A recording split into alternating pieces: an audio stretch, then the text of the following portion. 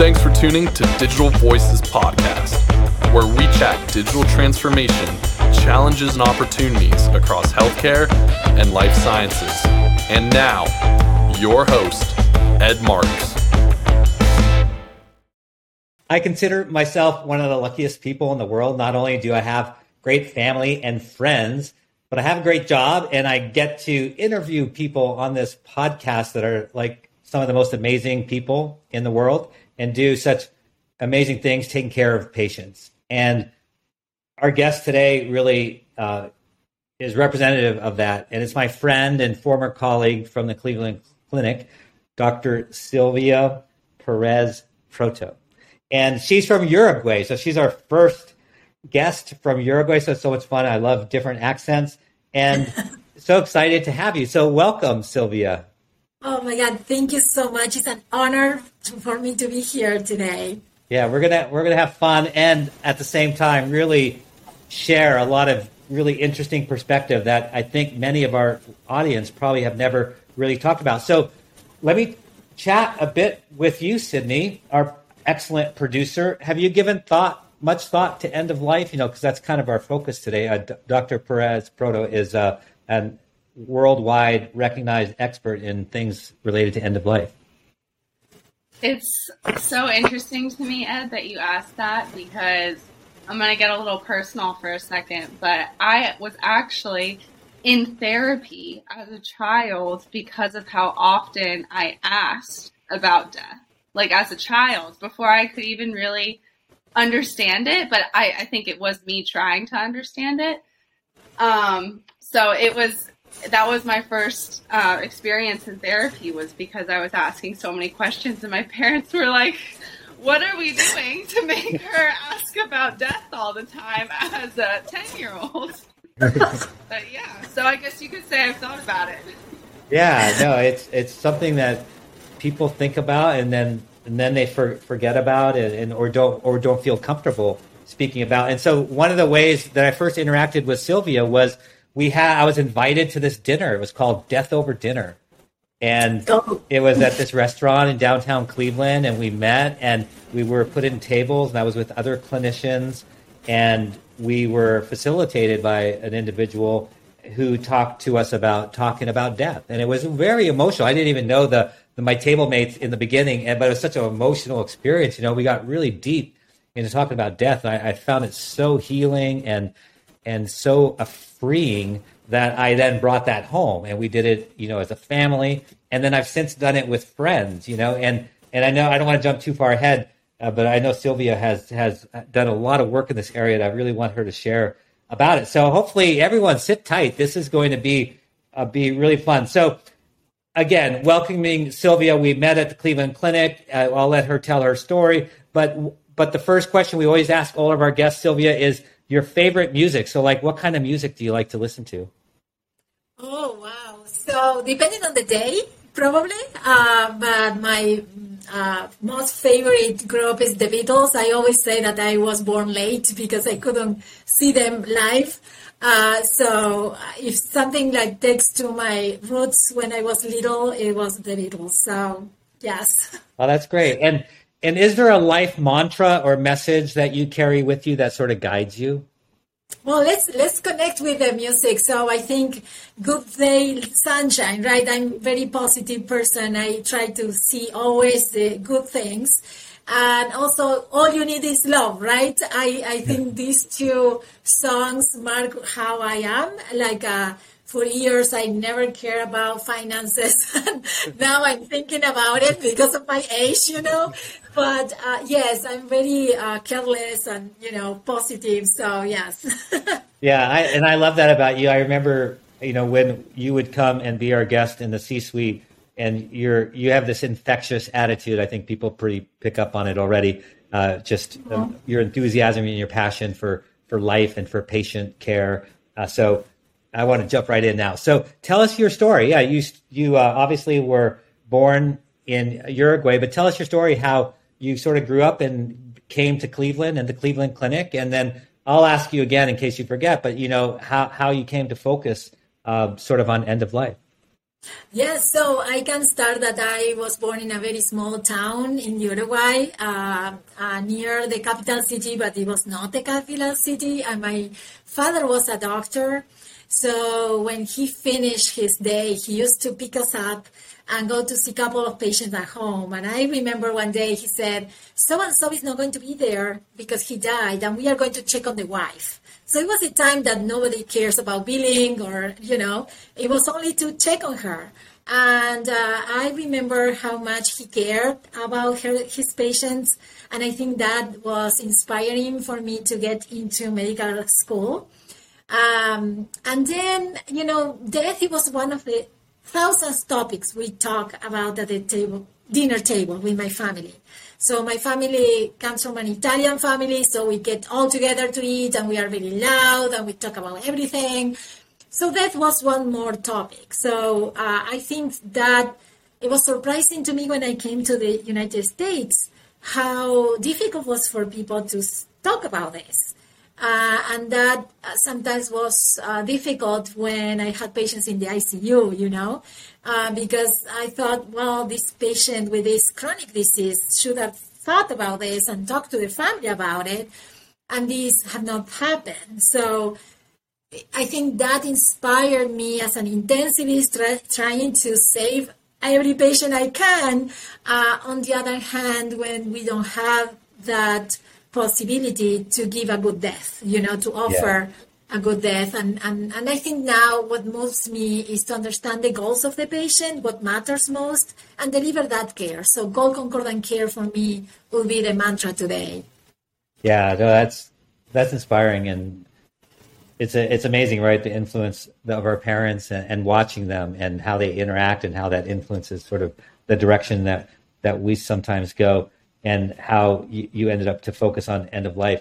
So tell us about humanism and empathy in death. So that's sort of what you're talking about, that you've brought in, which was missing at least in North America. So yeah, can you talk a little bit more about that and how you've brought that into the conversation? Yeah, so I think there are spots of people doing amazing things. I don't think it was not done, or what I think is our training years ago was don't be very connected with patients. You have to be strong for the patients.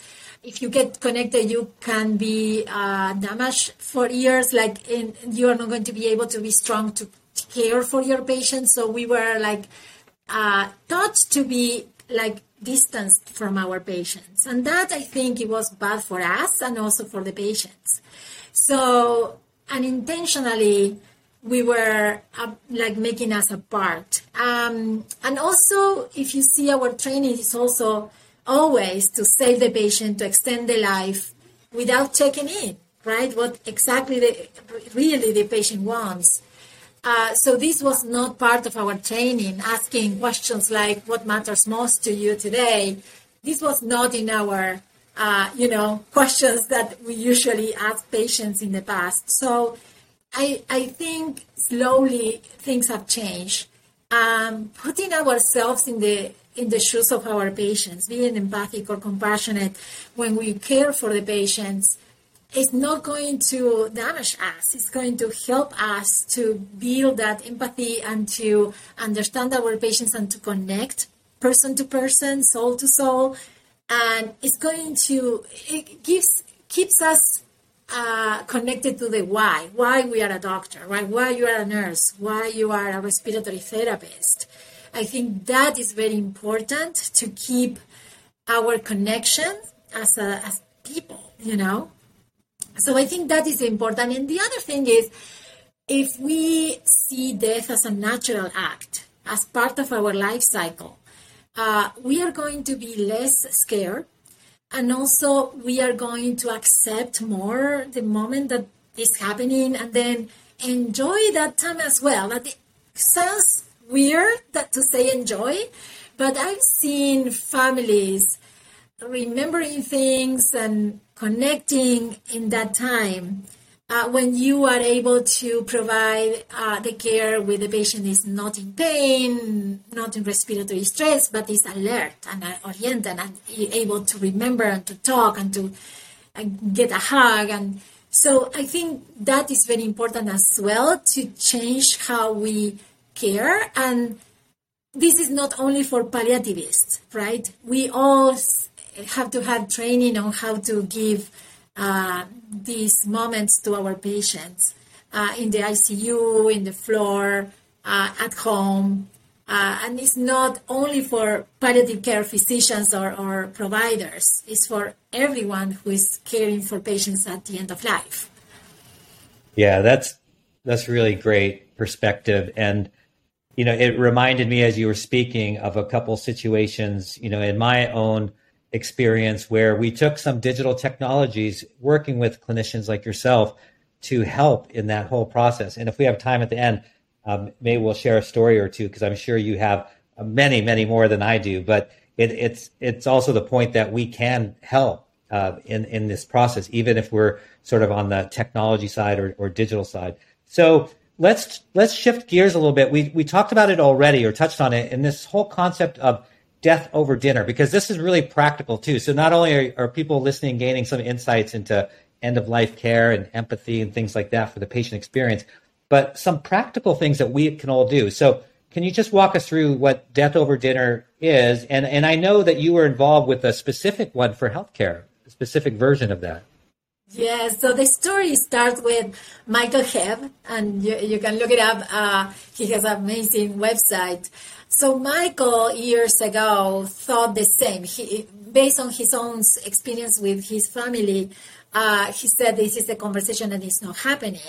And he started this movement of death over dinners, that there's a website where you can organize your own dinner with friends or family, as you said. And I'm so excited that you did it. So you can invite them with a set of questions. And during dinner, breaking bread, you connect with yourself and your humanity with others at the table, and answering those questions and sharing what your thoughts are about your end of life and your death. And people will say, how I will sit and talk about death. It's not. You're talking about life and how you live to the end, right? And what matters most on those times. And even today, like says, if I have 30 days to live, what would you do, right? And that changes your perspective, right? So sometimes as John Lennon says, like, life is what is happening while you are busy doing other things, right? So sometimes talking about these things puts everything in perspective. When I heard him talking about this in the Empathy Summit that Dr. Boise organized every year, I said, oh my God, this is exactly what we need in healthcare. Because when we lose a patient, we feel that we had a failure, right? We feel that we fail our patient, that we are defeated. And sometimes we cry alone in our way home or in the locker room, and we don't share those feelings, right? Because you should be the strong one, helping others. So, and I thought having that space to share, and also the different perspectives, like there's a lot of written about how different specialties or team members see the patient. Even though we all have the patient in the center, the intensivists want the patient not to suffer. Surgeons have like a covenant of I will keep you alive because, they saw the patient in the office and then they have to operate on them, and then they want them to go back to their life with a better quality of life. So life is the most important thing. And the nurses that are 12 hours with the patients are more about what matters most to you now. What is your story? What happens in your family? So all of us have the patient in the middle, in the center, but from different perspectives. And sometimes conflict appears most commonly described in the ICU, right? Highly stressed, very difficult patients in the sense that they are very sick. And then how we connect with each other, understanding the goal is the best for the patient, but sometimes with different perspectives. So we work with Michael together, and we made this website Death Over Dinner for Healthcare. And the goal is in the table to have different team members, right? To be multidisciplinary and be able to share your thoughts about that. So we start with a celebration. So we light a candle. Remember someone who left this world. And it was very surprising to me that in the table, some of the members talked about a patient, not a family member. Interesting. And then during the dinner, you are answering these different questions, and some are personal and some are related to patient care. And the end, we close with the pause brought by Jonathan Bartels that is to honor the person, honor all the patients we have taken care of, all the people we named during the night, and honor our teams, right? So, and then we finish with the appreciation in the round where we say something positive about someone who is in your right, and then everybody gets an appreciation. And we close the dinner and we go back to the world after that intense moment. Yeah, no, it like I already mentioned, it was pretty life-changing and life-affirming, and it's really important to do for the reasons that you talked about. I mean, because we ignore that and try to put it in the corner and then don't deal with it, and it impacts us consciously and subconsciously. So it's better to bring in the open. And as you said, it should be something celebrated. So you're flipping, instead of something to be afraid of and to always be mourning, it's something that you can celebrate. So tell us, I'd be interested in your perspective, Sylvia, in terms of, most of our audience are digital leaders like myself, and how can we help clinicians and help their patients when it comes to end of life? Is there any sort of digital type things or technology that how we might work more closely together to help you and your colleagues in taking care of patients end of life? Yes. So I can share our story in our organization. So one of the things that is difficult for us, in the middle of the night, you are receiving a patient in the emergency room or in the ICU, and where is documented that discussion where the patient said what matters most to the patient, right? So that we can say this conversation happened or not. This patient has a document or not. So the literature says that we should have one specific place in the chart, in the medical record, to have these discussions documented, these documents loaded, so for easy access. And then we partner with Alison Weathers at the Cleveland Clinic that I'm sure you know. And we worked together for years. And actually we did an advanced care planning navigator where we have the order in Ohio for surrogates. And if the patient has a document, it's there and you can go directly to the document. If not, we write who is the surrogate per law. So it's easy to find the person if the patient doesn't have capacity. And then all the discussions are there because we have a note type, it's advanced care planning note. And then we have the questions that we actually use Ariane Labs questions. And then, so these questions are validated by research, validated by patients. So there are questions like how much do you want to go through in order to get more time? How much your loved ones know about your wishes? So these type of questions about what are your fears? And then, go start of discussions. And the other very cool thing with it, we ask patients, what do you need? And some patients said, I want to answer these questions myself and then send it to the doctor. So we actually did an interface with MyChart. And so the patients can answer these questions in their portal and then send it to the Advanced Care Planning Navigator as patient enter data. So all these tools are helping us to have different options for different people. So some people like to have the conversation with someone and us documenting everything. Others want to document it themselves.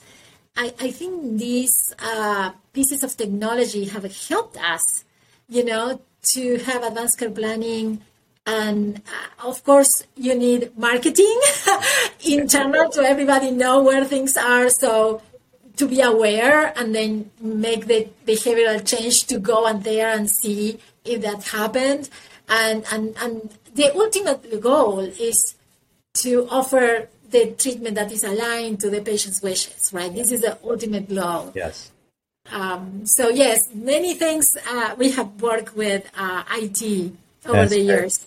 Yeah, and for the audience, so Allison, she's the Associate Chief Medical Information Officer. So it doesn't have to be a doctor, but someone in your clinical team in technology should work closely with the clinicians and really focus on end of life for all the reasons that Sylvia was sharing. I recall just really quickly one story, and then I want to talk about the pause, where I remember I could think of many stories, but one in particular where we were called to help an ICU patient become mobile in their bed. Their wish was to die outside in the sun, because who wants to die in a hospital room?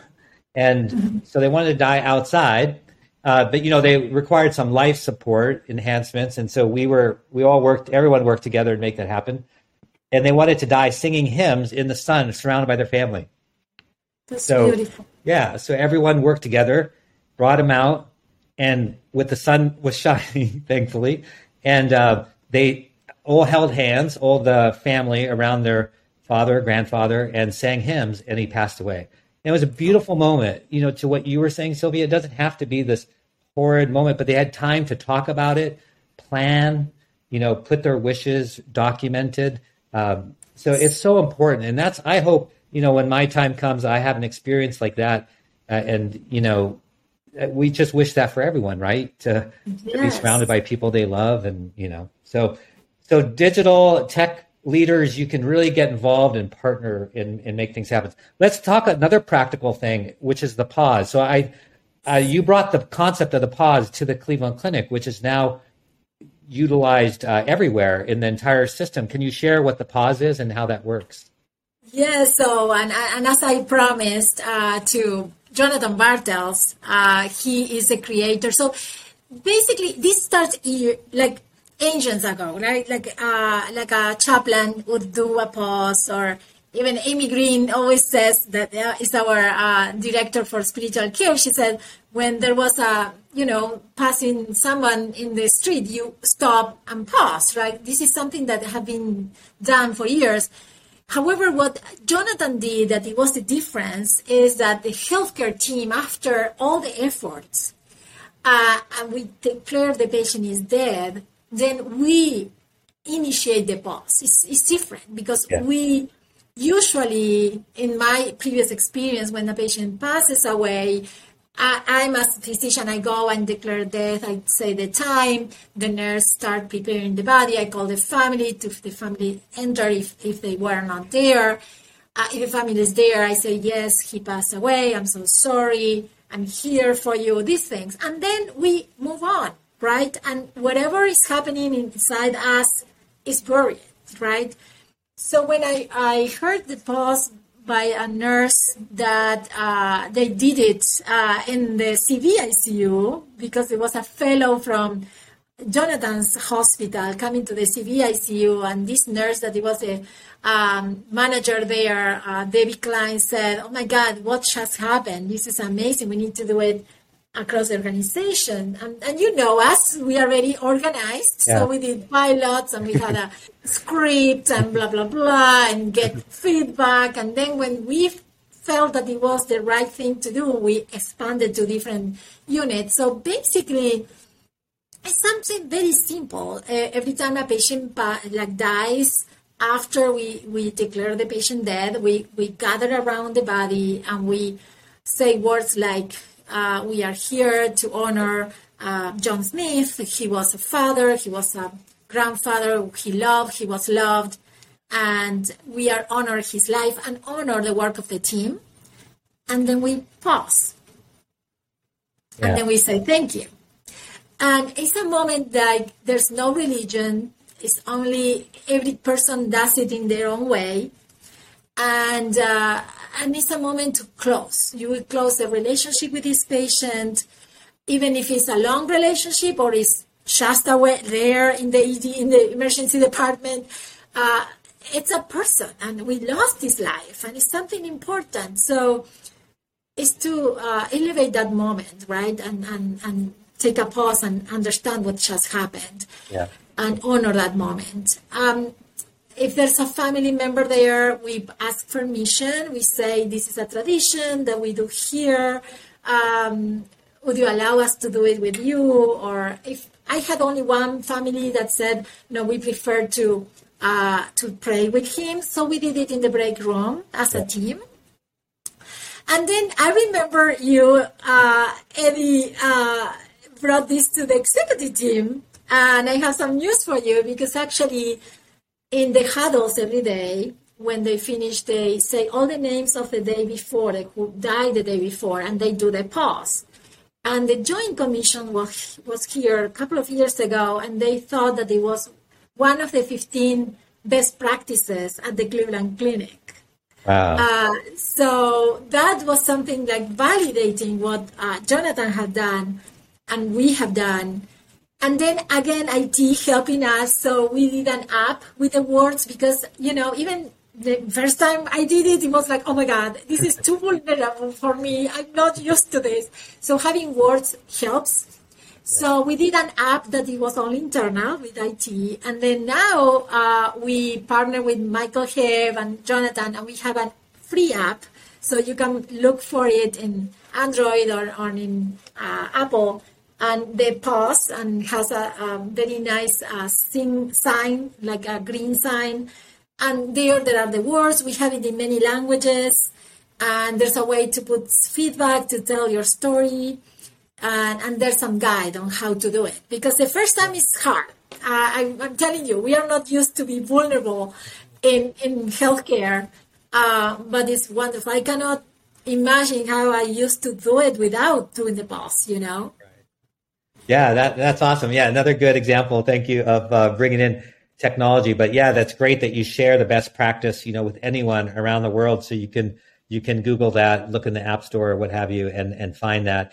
And so even if you're a listener who's in digital or tech, you can still bring this forward to your leadership at your hospital and health system, just because you're still part of the healthcare team. And so don't be afraid. And for listeners that are not part of a hospital or payer where this might come up, you can do the same in your company. And so, Sylvia, you might be happy to learn that I brought the pause to my employer, so Tech Mahindra.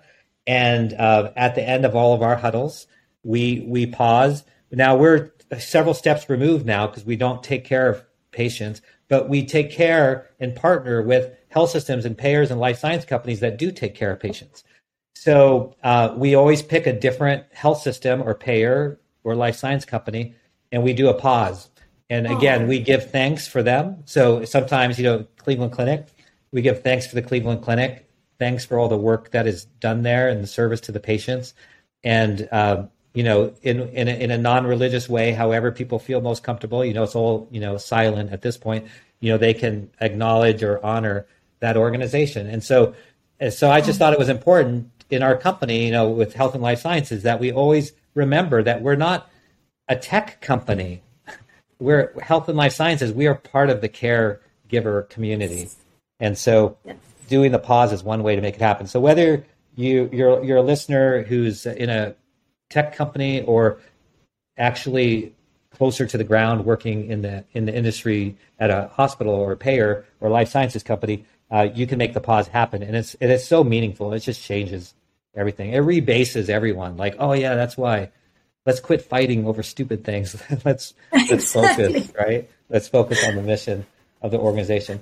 Wow, I could keep talking forever. This is so good, and I just love reconnecting with you, and it makes me relish the times again that we all had together. In closing, is there an area, Sylvia, that I didn't ask about, or we want to talk a little bit more about? Is there any last sort of comment that you might have? What I can share, that I have a friend who is an author of a book. The name is Deep deep drowned breath, Dr. Eli, Wes Eli. He's a physician scientist, and he just wrote this book. And he has one chapter about end-of-life care in the ICU. So we know that 1 every 5 people who die in the United States was in the ICU or die in the ICU. So it's so important for my colleagues to understand death as a natural part of our lives. Yes. And one of the things we did years ago was to have book clubs and, bring books, talk about it, help in different spaces to open up. I think this is what is missing in healthcare. We are so busy all the time with, sometimes we have little time to reconnect with our patients, and we are a lot of time with the computer.